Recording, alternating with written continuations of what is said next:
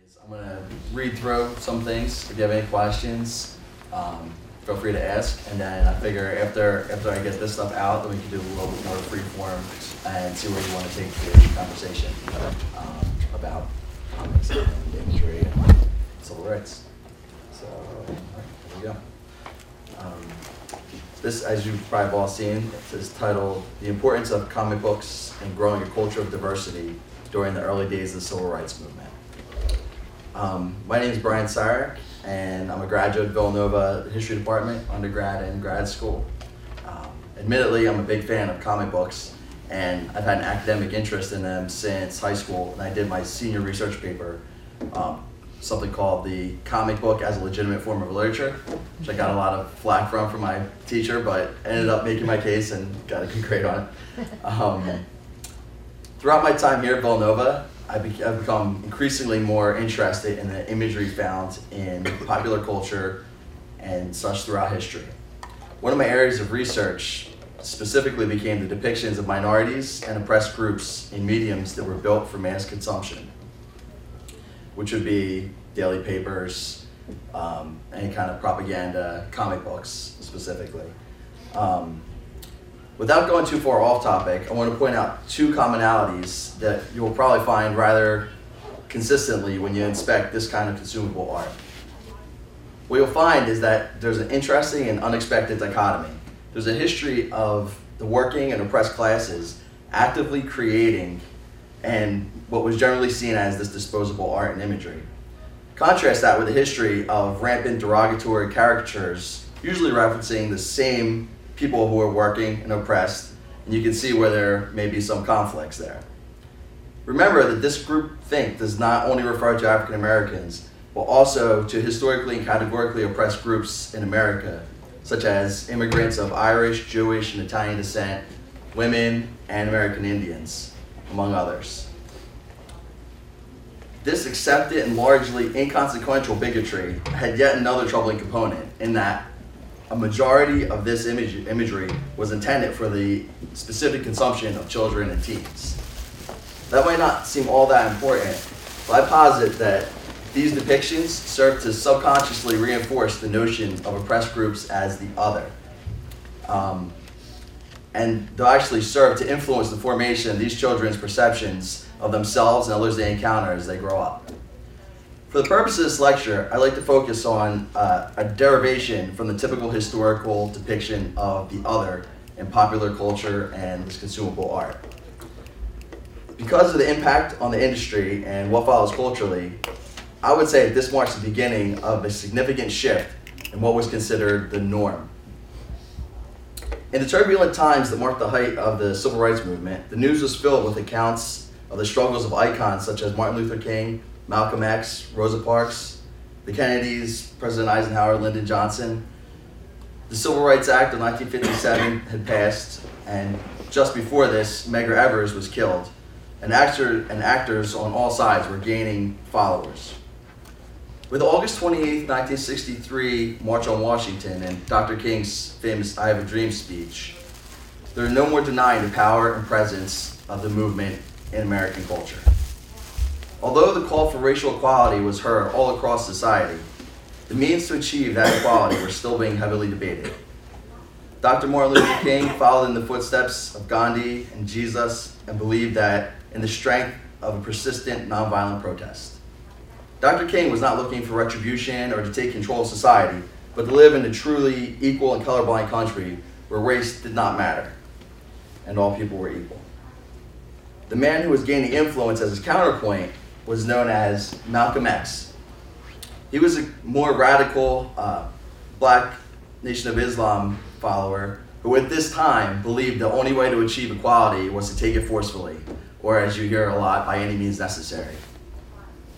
But much like historical figures like Nat Turner, Malcolm X came to these views through his own experience with racism, prejudice, and violence against him and his family. As part of this message, Malcolm X went to get what was owed to him and to become the oppressor in order to exact revenge and take what he knew he wanted. The historical transgressions needed to be overturned, and the only way to do it was through force. While understandable, these means play directly into the fears and stereotypes put forth by those who wanted to retain the intimidation and power in society. It's important to note that later on, those views shifted significantly, but this puts you in the context of what was going on right there in 1963. The country was divided once again, and just 100 years after the Civil War almost destroyed the nation. America was in danger of allowing internal strife surrounding race to crumble this republic. Amid the newspaper headlines of protests and segregation, as well as the first in a string of assassinations that set this unfortunate tone of the decade, a small magazine publisher in New York City did something quite remarkable. Formerly called Timely and Atlas, this upstart Marvel Comics was owned and staffed overwhelmingly by Jewish American immigrants who were veterans. Most of them were veterans of World War II, and they made a bold move for the time. But that move was not criticized, wasn't disavowed, it wasn't trashed in the media. Worse yet, it was just ignored. What Stan Lee and Jack Kirby, working with Martin Goodman, did was release a new kind of superhero book in September 1963, which means they were actually writing and drawing this probably just as the march was in the news and on television sets. The timing is crucial as the group known as the Uncanny X-Men make their debut this month and wrap up what's commonly known as the Silver Age in comic books. Unlike the already popular heroes such as Fantastic Four, Superman, Spider-Man, and the Avengers, these heroes were noticeably different. They were outcast. They were segregated to a special school for gifted children. While Stan and Jack may not have set out to make an astute political commentary, but they did in fact have an idea of what they were trying to achieve with their newest book. With the introduction of a team made up of characters called Cyclops, Beast, Marvel Girl, and the Angel, and led by Professor X, who happened to be a paraplegic telepath, the mighty Marvel marketing machine made it obvious that these were not your everyday heroes. Early on, the core characters acknowledged their struggles to be accepted and treated fairly. Not only were they freaks who looked different, but there were laws passed which restricted them from leading a normal life and participating in society in the same way regular Homo sapiens could.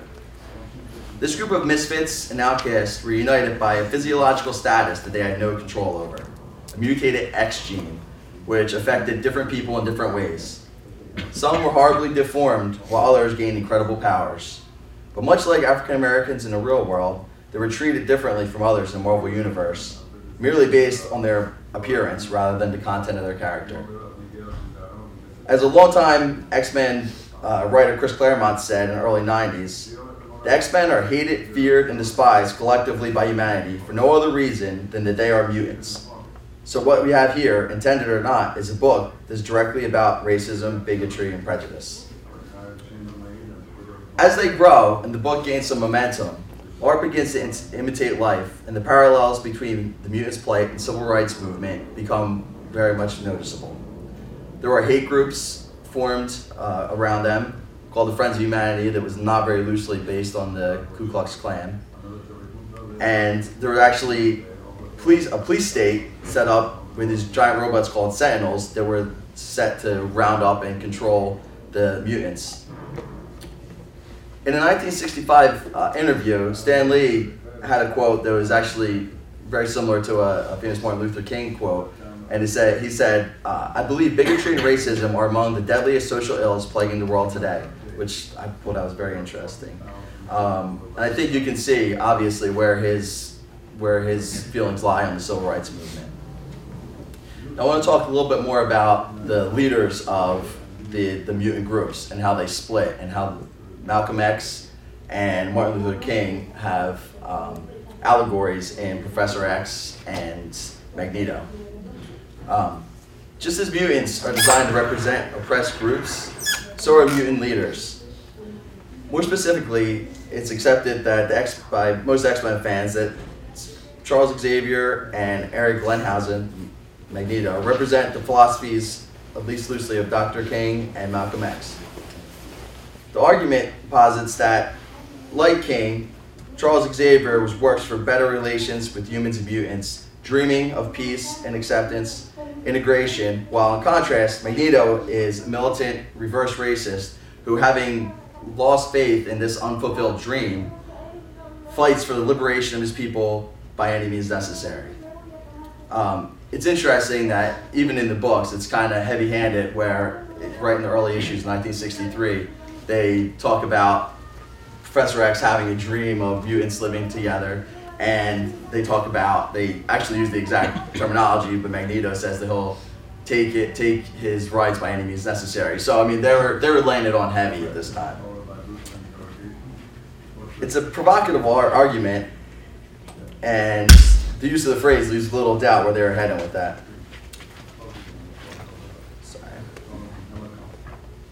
While Magneto was very much originally the villain to Xavier's hero, the strict good and evil dichotomy became increasingly blurred through the years, and the X-Men comics and writers have been constantly revisiting this question.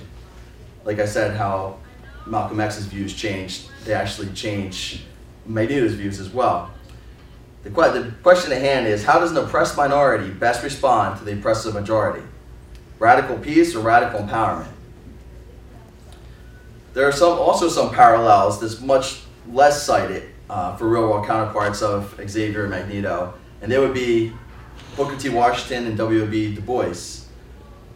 Like Xavier, Washington stressed the need for the oppressed group to work together with the dominant group and saw education as the primary means toward gaining acceptance and tolerance. He also supported, Washington that is, supported schools that were their trade schools so African Americans could learn to better themselves, a part of white society, and then integrate, which is similar to where Professor X went with that. Now, Du Bois started out as Washington's ally, much like in the comics, but over time they grew increasingly critical of each other, and his unwillingness to aggressively confront whites about black civil rights. Du Bois often called Washington the great accommodator, but the two men continued ongoing dialogue about segregation and the black struggle long after their views began to differ. Of course, the Magneto-Du Bois parallel is not perfect. Unlike Magneto, Du Bois never advocated violence. So one could say that Eric Lenhauser's complex character was a result of the amalgamation of Malcolm X and Du Bois. While the Uncanny X-Men would have been a controversial novel or ostracized political view if it had been presented in a less innocuous form, the premiere barely raised an eyebrow from the general public, even as it sold over 700,000 copies. Because this story was presented in a comic book format that was seen as a frivolous or disposable medium, the hate mongers, the media, and even many of those involved in the civil rights movement generally ignored it at first. But none of that mattered, for, as Marshall McLuhan says, the medium is the message.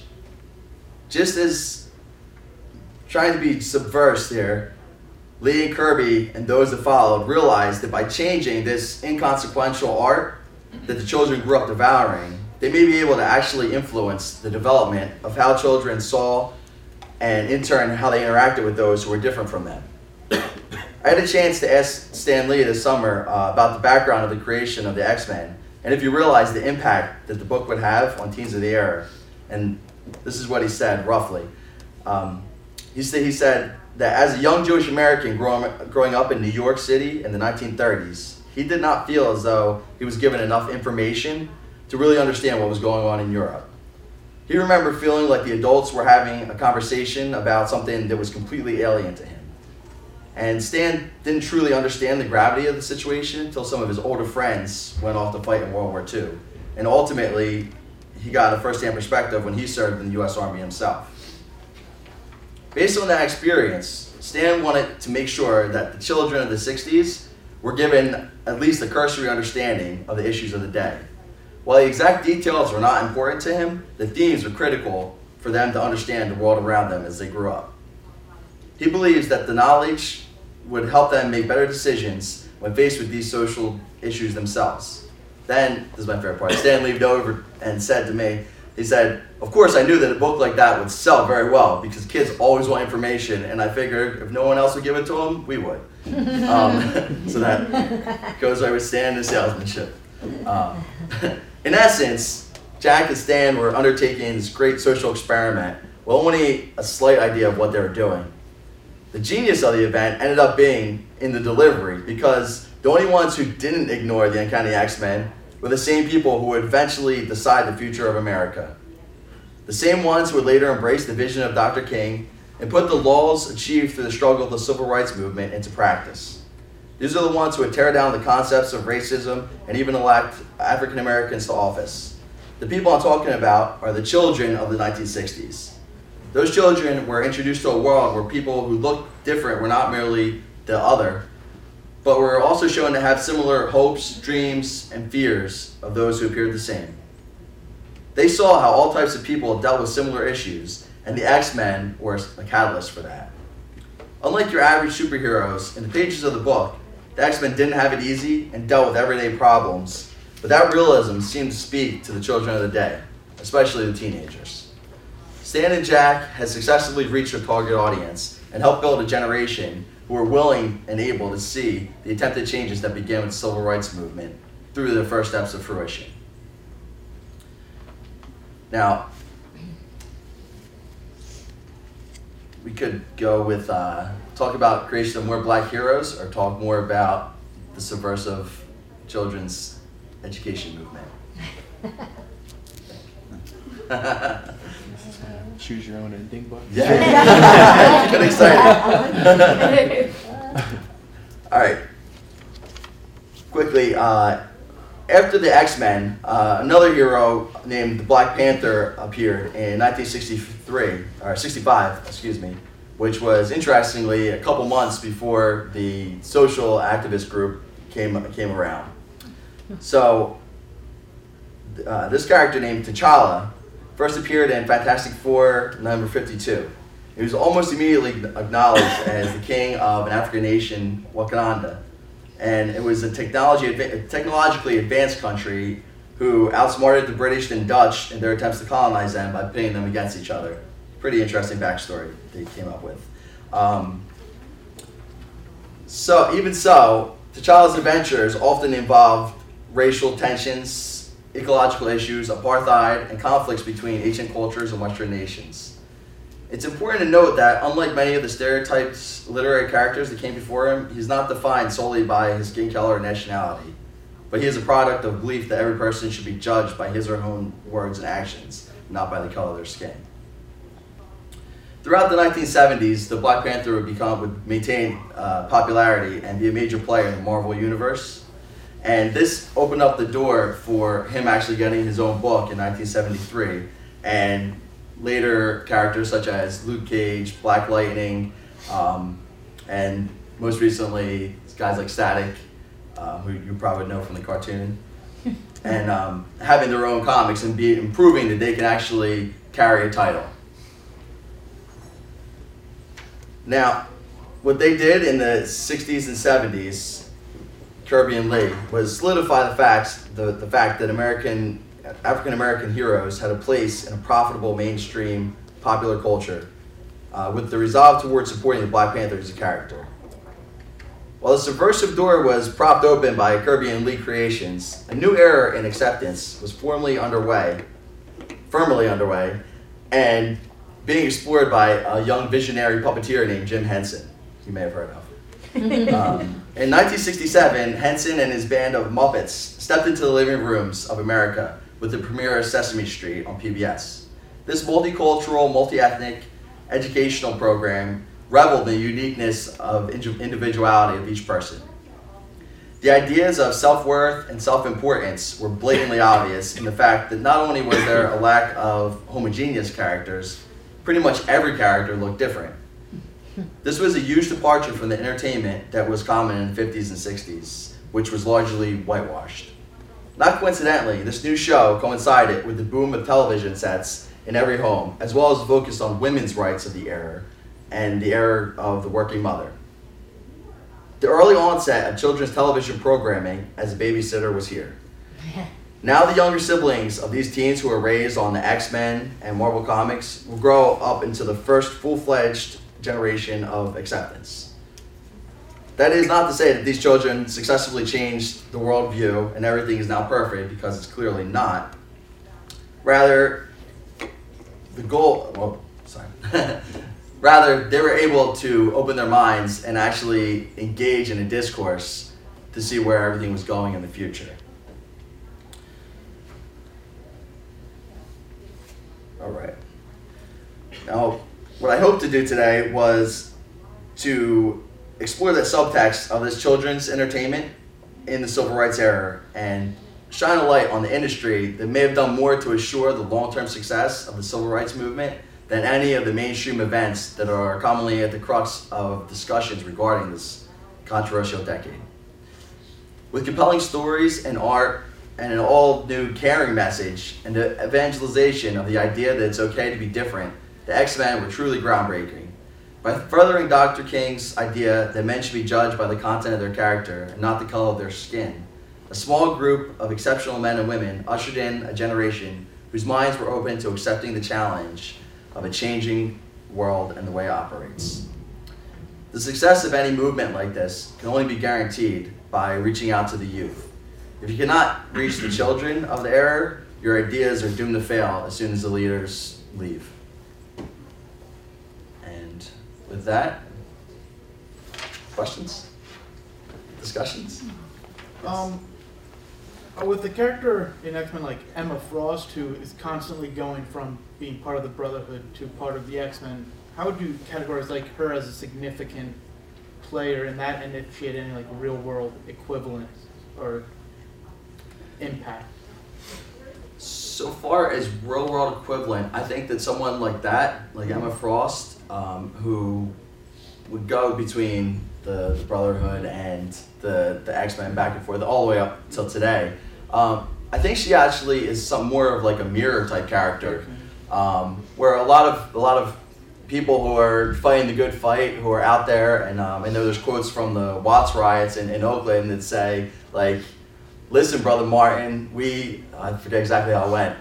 We're all about nonviolence, but we're not about to turn the other cheek." So I mean, that was something that people were struggling with, I believe, and so I think that a lot of people in those situations, people who were being oppressed, actually vacillate between being angry and saying, "I want to do something about this," to saying, "All right, you know what, this is right. We got to be a better people." So I mean, I think not having a specific real world analogy, but I think that what they try to do with her is show how it truly is a gray area of, you know, I mean, maybe not market violence and riots, but there's an extremeness of the like MLK and Gandhi idea of turning the other cheek, and that's not easy to do. So I think that Emma Frost would pretty much show that in you know, real fake world.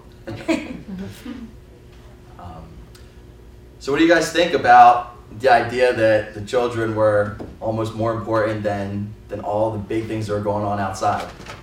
Does anybody have any feeling about it?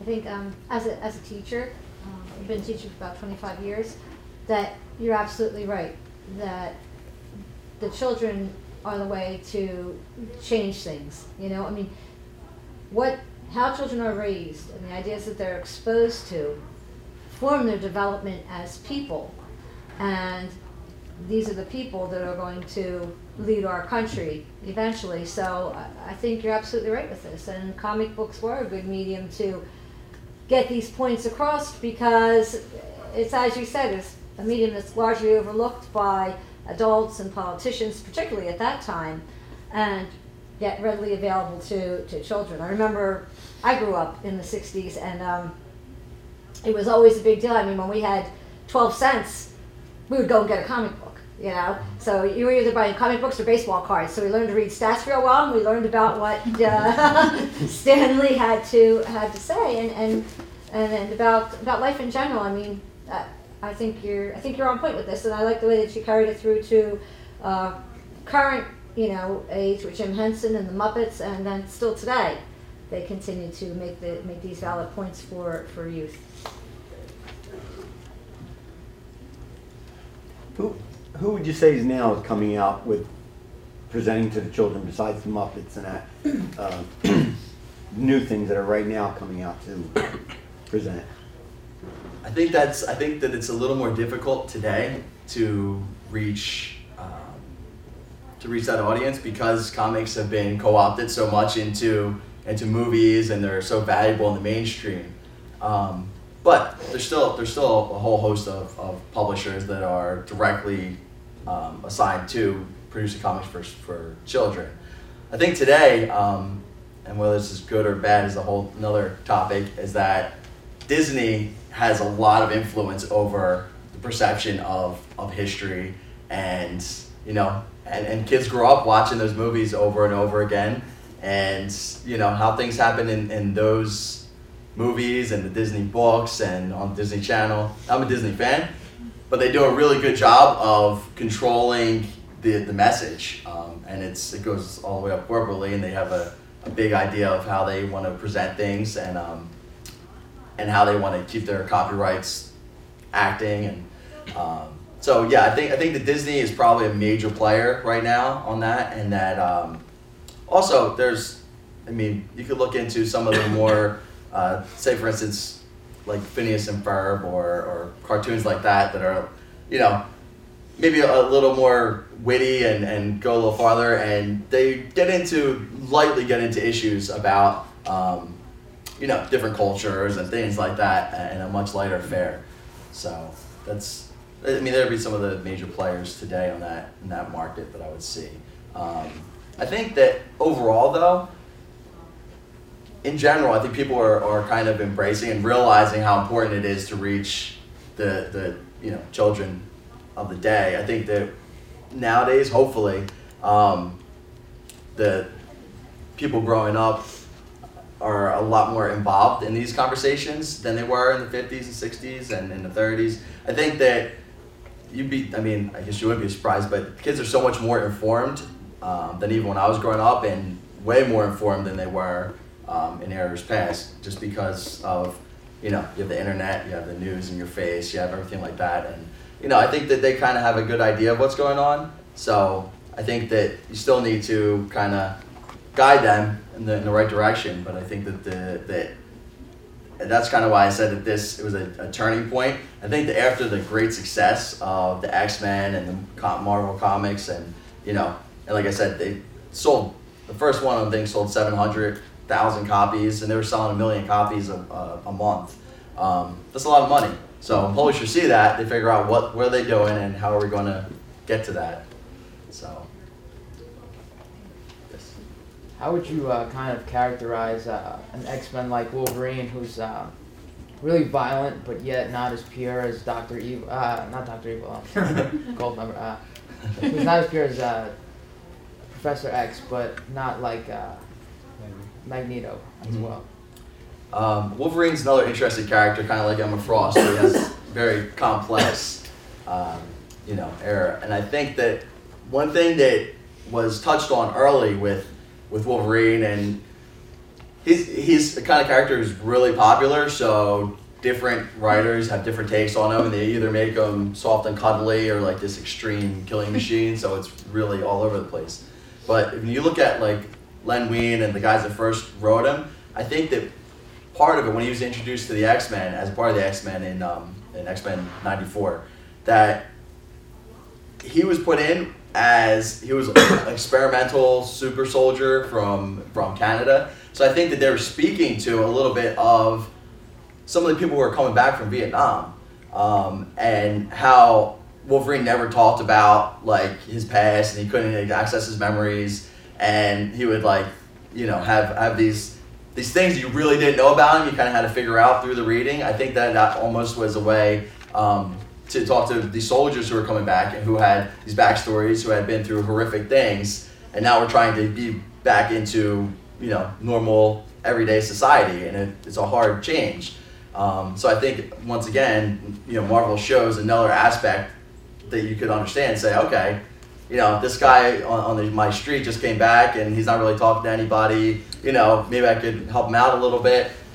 You're reading Wolverine, you can say, all right, well, Wolverine was in all these wars and had all this traumatic stuff happen to him, and he comes back and he doesn't tell anybody about his backstory. So, I mean, there are so many analogies and so many ways that these guys that Stan Lee and Jack Kirby really touch on issues of the day, and just what's underlying a little bit of culture and society. So I think that's how you would talk about a guy like that. And of course, it's comic books and it's violence and blowing up things and cutting people in half and things like that are a little bit out of the social commentary context of it. But I mean, that's more, I guess, the popcorn fun part of it or so.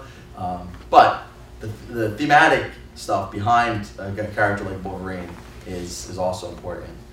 Another thing that leads to is really interesting that right at that same time when Wolverine comes into the X-Men, they had a whole new group that they introduced, which instead of just looking different, they had their backgrounds were different. So they had Storm, who's a character from Africa. They had Cyclops, Colossus, who was from Russia.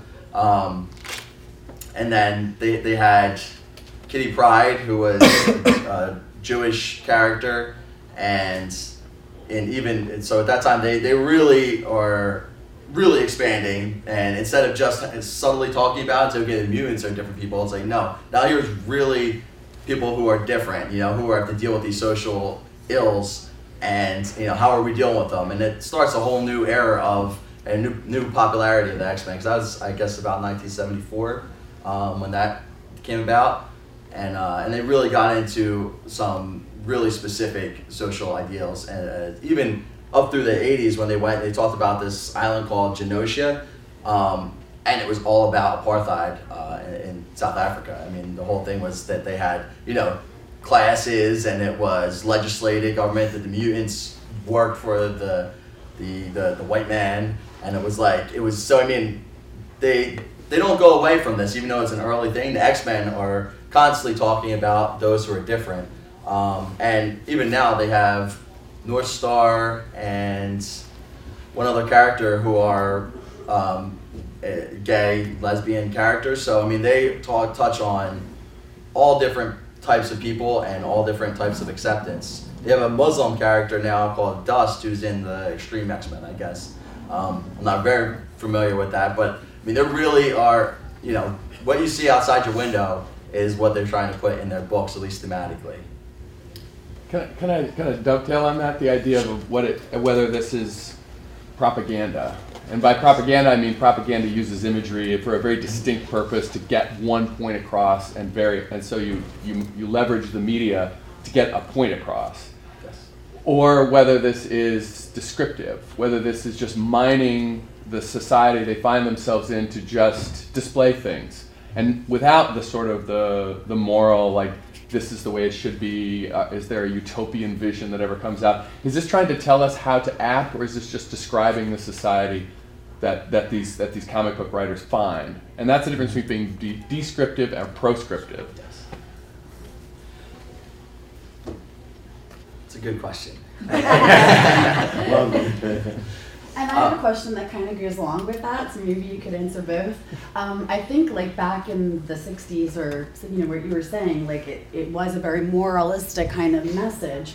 Today it seems sort of like generic, like now the X-Men are in the Disney store, and so I mean, I guess what my thoughts are, where is this kind of medium going? Because it seems, you spoke a lot about the history of it, the moral message, the groundbreaking, thoughts and this and that, but then, like, you think of it today and it's like the movies are the next big thing, they want to capture your attention, they're blowing stuff up, they're this, they're that, so, like, aren't they losing a little bit of that? Like, where is this going? Is this going to be around in 10 years? I mean, have they lost something? I personally think they have, absolutely. Okay, but your question assumes that it's changed Yeah. over time. Mm-hmm. My question assumes that it's not changed, that it's always been descriptive, not a kind of a moral, that the morality we see in retrospect. We look back through the lens of time and say, oh my God, that was so forward thinking, that was foreshadowing, like, these are the issues. But in the day, all they're doing is looking around and just displaying what they see in front of them. Exactly. So that, And I think, to address Dr. Warner, I think that at the time, I mean, from talking to Stan, I think that they did have an idea of what they wanted to show. That being said, it probably wouldn't fall under the propaganda type machine. I think it was more them, since, like as I mentioned, a lot of them had that Jewish American background. I think they were more writing from their own experience and saying, you know, hey, this is similar to what we went through, you know, and so I mean, it is descriptive in a way, but where it could fall into the propaganda, I wouldn't say propaganda, but mere education, is that I think that what they felt is that these kids reading that didn't have access to their experiences, and they really, even though this was the world outside and being descriptive, that there was that bubble that the children didn't really experience that world outside, so they couldn't understand what was going on in Selma. They didn't understand why it was important that Rosa Parks went to the front of the bus. So I think that where it might be a slight tinge on propaganda is they were definitely pointing in the direction of, you know, you should treat people better, you know, and that was their basis of it. But I think that it was descriptive, and that was, I think it was descriptive, but that was really important for the time, and even today, because you need to open that discourse and have the kids exposed to, you know, what happens, and you know, and then take it out to extreme levels of, you know, okay, now you have the bad guy with laser beams blowing up things, but dial that back and you have, you know, no one paying attention as the Nazis march into Poland and take over, you know? So, I mean, I think that the descriptive part of it is also very important, but I do agree that it might not fall into the propaganda aspect as much as we see it today. You know, looking back in retrospect, you could look at something like that and say, wow, this is fantastic, where, you know, while, as I said, Stan and Jack kind of had an idea of what they wanted to present, they may not have realized the cultural impact that they would have on everything. So I think with that. But I'm sympathetic with that it's been commercialized. The comics, Marvel has become a huge commercial machine. I would never use it to teach children right from wrong at this point. Like I well, don't but know. you could. But here's where you could go back and. It's too granola. It's too Yeah, like but general. I think that you could go back graphic and novels probably were. use Yeah. the old stuff, Yeah, the graphic novels and absolutely. everything. I mean, think that, and you know, as an educator, you can mine out the things that were, you know, that are important, and there are value in a lot of things, and then there's a lot of stuff that's there to sell, and they kind of almost diverge now.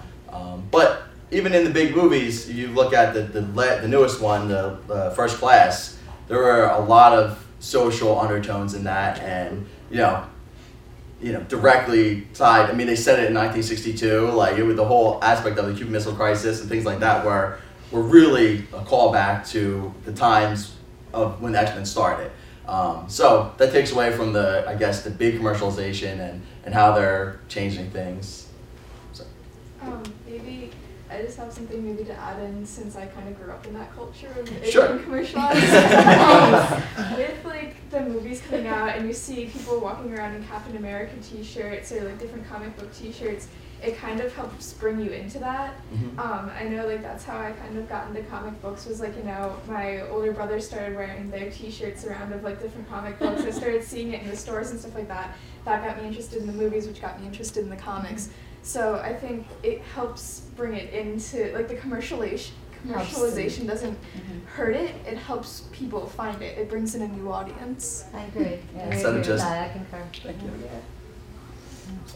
I'm just wondering, do you think, like, I understand how what you're saying about, like, portraying people who are different, like, a positive light, how it's a good thing, but, like, you mentioned, like, characters called, like, the Black Panther, like, the Black Lightning.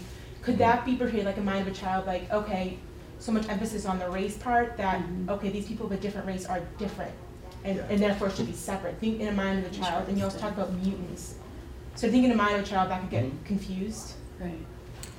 I can see that, and that's actually a huge comic, I won't say comic geek, but a comic geek debate of, you know, why the characters, why so many characters of ethnic, you know, backgrounds are called, like, okay, the Black Panther, Black Goliath. Like, I mean, you don't need that, and they're trying to kind of go away from that a little bit. It's I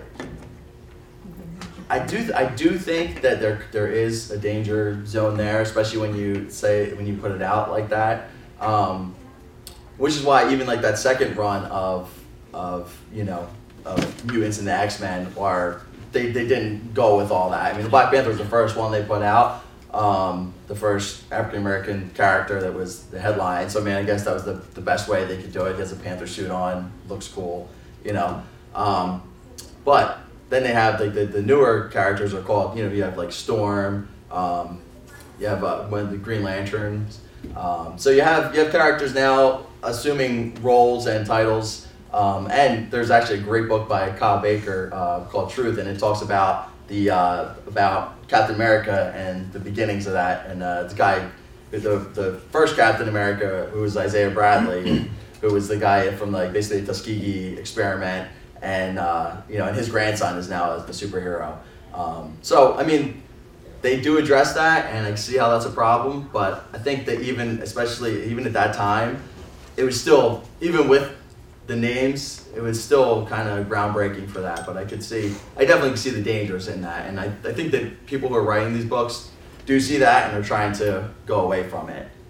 But could it? I'm sorry.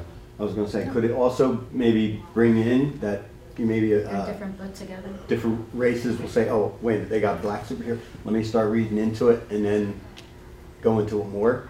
You know, like Brings them together. the different ones in. Yeah, I mean, I think that's another valid way to do it. I was gonna say that it depends on what age the children are too, because if you're a teenager, you know that you're already been socialized to believe that. But if you're like relatively young, you still have a relatively open mind about those things, and they haven't been formed yet. So you're just reading it as an open book. Yeah.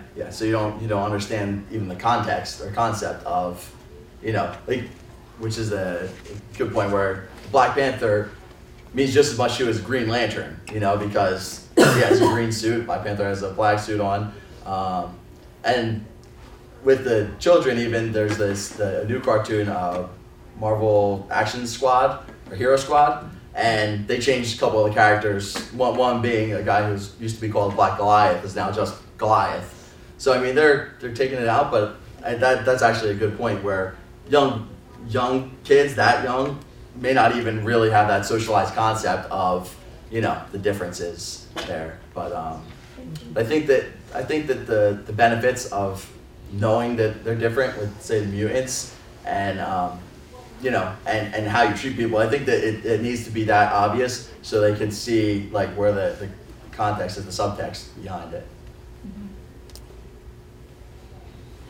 I mean, I'm not too much into the comics, but from the movies, at least in First Class, I remember Beast and Mystique were like, they were the ones most affected by their appearance because they were the ones that stood out.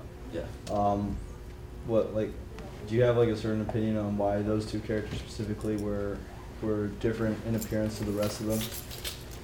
And like everyone else just had a normal human appearance, while those two like were blue. It was just very clear to the eye that they were different. They're different, yeah. Do you think that was like on purpose, that just those two characters were supposed to look different, at least out of the original group?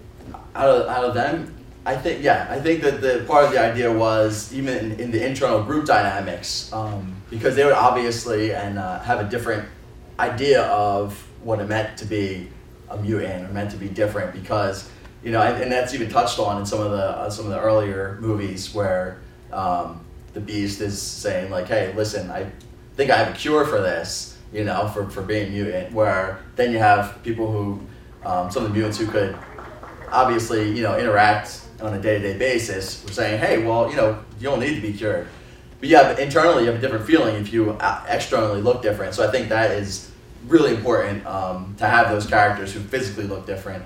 And another interesting subplot of Beast in the actual comic books was he actually was originally not blue, but he was just really hairy and kind of thing. And his trying to discover and find a cure for his mutation, he actually turned himself blue. So that is another like kind of cultural subtext to say, you know, be happy with who you are, you know, and I mean, you're not going to turn yourself blue, but you should look to find acceptance and things like that. So yeah, I think that was definitely done on purpose, and really what that can do is let you see in a group of peers how people who are obviously different will interact with each other. So yes, I think it's really important. The X-Men weren't the first superhero group, but I would argue that they had the most impact, and that's kind of what this whole talk is about. Yeah. Where do you think groups like the Avengers, the Justice League, or even the Fantastic Four, where they kind of missed the mark of being the supergroup that the X-Men are? I think that at the time, you had the Fantastic Four pretty much started the whole new Marvel age of comics.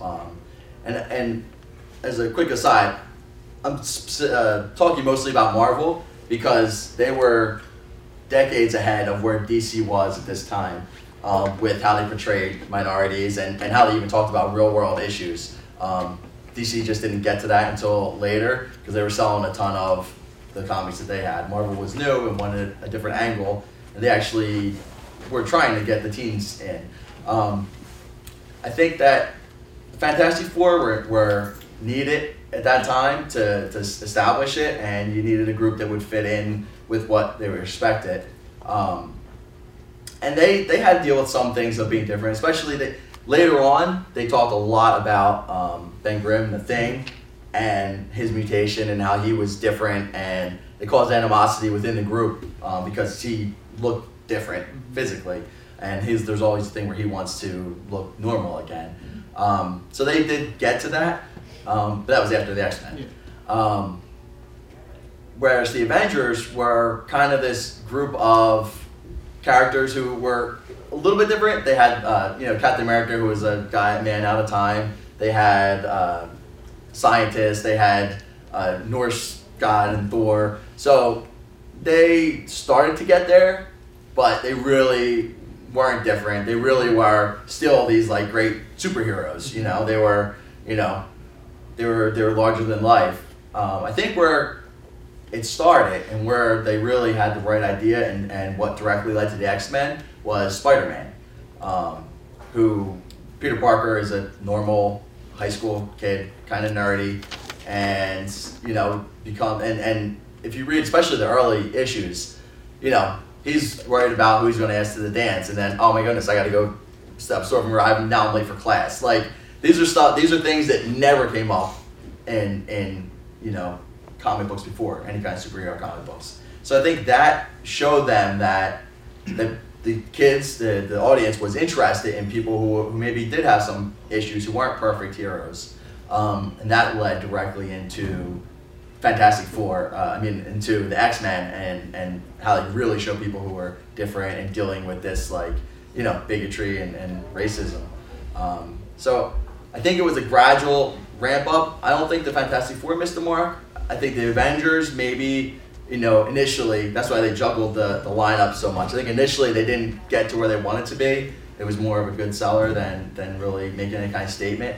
But then as Spider-Man really grew and became a more fleshed out character, I think they knew that they could sell this and that it was an important play. So I think that he went right in with the X-Men, and I also think that they did a big thing because they were losing some sales in the late '60s where people were buying the more they were buying the Nick Fury stuff and the space adventures, which are very like psychedelic and looking like that. Is when they revamped the team and said, okay, we need to do this again. And what we're going to do is introduce this team that it's not only kind of touches on the themes, but like I said before, now we're going to introduce all kinds of characters from different backgrounds. So I think that's where X-Men really gets it right, and I think they stay true to that too. I think that a lot of times in comics and in any kind of popular culture, stuff kind of gets taken into the mainstream more, and I think that the X-Men always have that little background. While they may have the big movies and the mainstream cartoons, if you look into it, they always have at least one book that's really talking about serious social issues, and I think that's kind of their trademark, and it's really important. And like you said, they hit it right on the mark. They did it right. That's why they're still around. Yes. Brian, you said that Professor X reflected Martin Luther King, and yes. I was just wondering if you could speak a little bit more on, like, I am so concerned about children and violence everywhere. There's violence in movies, violence in comic books. But is there anywhere there that it would teach a different way?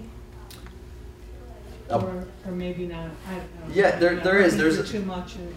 there's a and that's a problem that people do bring up with Professor X. We're like, all right, well, and then he's training these guys to go fight, even though they're fighting against bad guys. How's that reflect on nonviolent? It's interesting in that where they draw that line is that the X-Men usually when they have like humans who are coming out against them and having rallies and trying to cure or murder them, like that's where they go with the nonviolent aspect, and where he always says like, listen, we're here to protect them and things like that. But when the Brotherhood and the evil mutants come, that's when they get into the big fight. So there's that message is there underlying, even though it's not quite as obvious. I think actually it ties into more of a later day, like Martin Luther King was close to the end of his life, when he was really start talking more about the anti-war and against poverty and things like that, and being a little bit more, I won't say aggressive, but more forthright, yeah. Being out there more and saying like, instead of just taking a purely nonviolent stand, now we're going to be out in front and saying like, we're nonviolent, but we're here, So I think that's where, that ties in too. So, and you can even see that in the latest movie, the First Class movie, at the very end, when, Professor X kind of gets more of an idea that the people still chase, even if they save the day, the people still come and try to chase them off at the end. So, I think that's an interesting, thing with that, but it's not a perfect analogy. It's just a general thematic analogy. So yeah, but there is definitely violence in the comics. Yes. Do you think in the comic world there's a greater fear about going into the of homosexuality? I know that Green Lantern last year was relaunched as a gay character, a gay superhero. But if we're talking about like the civil rights of the day and how comics deal with the thing, if you're talking about people that are hidden but not, like, man, this would seem to be a slam dunk. Absolutely, and they do. Is there a but though? I mean, is there a hesitancy for comics to go into this because of there's this kind of its target audience and the ambivalence is still deep within our culture about. Here's a big problem, and this was a problem also early on when you're talking about introducing, like we talked about introducing black characters. The writers, usually, you're trying to write from a point of experience. So if you're not a gay writer, and you write the character, it ends up almost making it a caricature, even though you're trying to do, what's best. But they do definitely come up with that. And I mean, as early as the 80s, they talked to their character Northstar, who was openly homosexual, in like 84 by John Byrne. Another thing they did that was really interesting, and this would go along with the subplots, they had this rampant legacy virus, they called it, in the mutant community. And it would, no matter what your powers were, it would sap your power and you eventually would die from it. It was devastating. I mean, that's an analogy for AIDS, as I see it. And it's and it was interesting how they broached it too, because first it was like, only mutants could get this virus. So they started saying, okay, well, you have to stay separate. And then it rolls over and say, oh, well, now humans can get the virus too. So, I mean, I think I think that there's like underlying, like putting in the themes again to talk about. And I think part of the thing what they need to do, and even while talking about the gay and lesbian rights, is maybe take a tip from Charles Schultz when he introduced Franklin. Be like, okay, there's a black character there. We're not going to acknowledge these. I mean, he's just there. He's one of us. And I think that that's an important aspect to point out too. That not only all the issues, but also the acceptance too. So some of the characters, like Forge, is been a gay character in the X-Men, and there's almost nothing ever said about it. Then once in a while it comes up and he shows up with his boyfriend, and it's just like accept it. So I mean, they use them different characters in different ways too, which is really interesting. But they do get into the subjects, and I think exactly the legacy virus is a big one where they kind of had that down, even though it wasn't specifically spoken about. How they wrote about it really reflected. Well, you'd think this would be a great opportunity because it's mostly young men that are reading this. I'm sorry, I'm trampling on that. But I mean, that's the people who are really defining their sexuality. Yes. at that age group, that is the demographic. Yeah. So I mean, Yeah. they could do something. They That's good to hear that there is positive. something going on. Yeah, My yeah. point actually is like to touch on that is with the Young Avengers now, Mhm. they have a gay couple in the group, like in part of the Avengers, Oh, right. and it's they're together, they're a part of the group, so it's always going to be a big thing for them during the comics. They'll always be together, and they'll be shown like through the struggles and through their happiness together, and so Oh, that's another part. And they also touch on a good thing where like Captain America is now a girl, and she's Latin American. Her name is America Chavez, I believe her last name is. So like, I'm not really sure. My boyfriend tells me. But she's like, so that's like not only touching on race, that's touching on gender, and she's the leader of them. So that's even like another big thing coming up with like women's rights and having a gay couple. So I think that comic is like definitely starting to touch on all these ideas. And what's the name of that The one? Young Young Avengers. Avengers. Young Avengers? But they'll never They just- be sold to Disney. Oh no, they were all. That was a I really don't big know. mistake to acquire Marvel. Yeah. Right?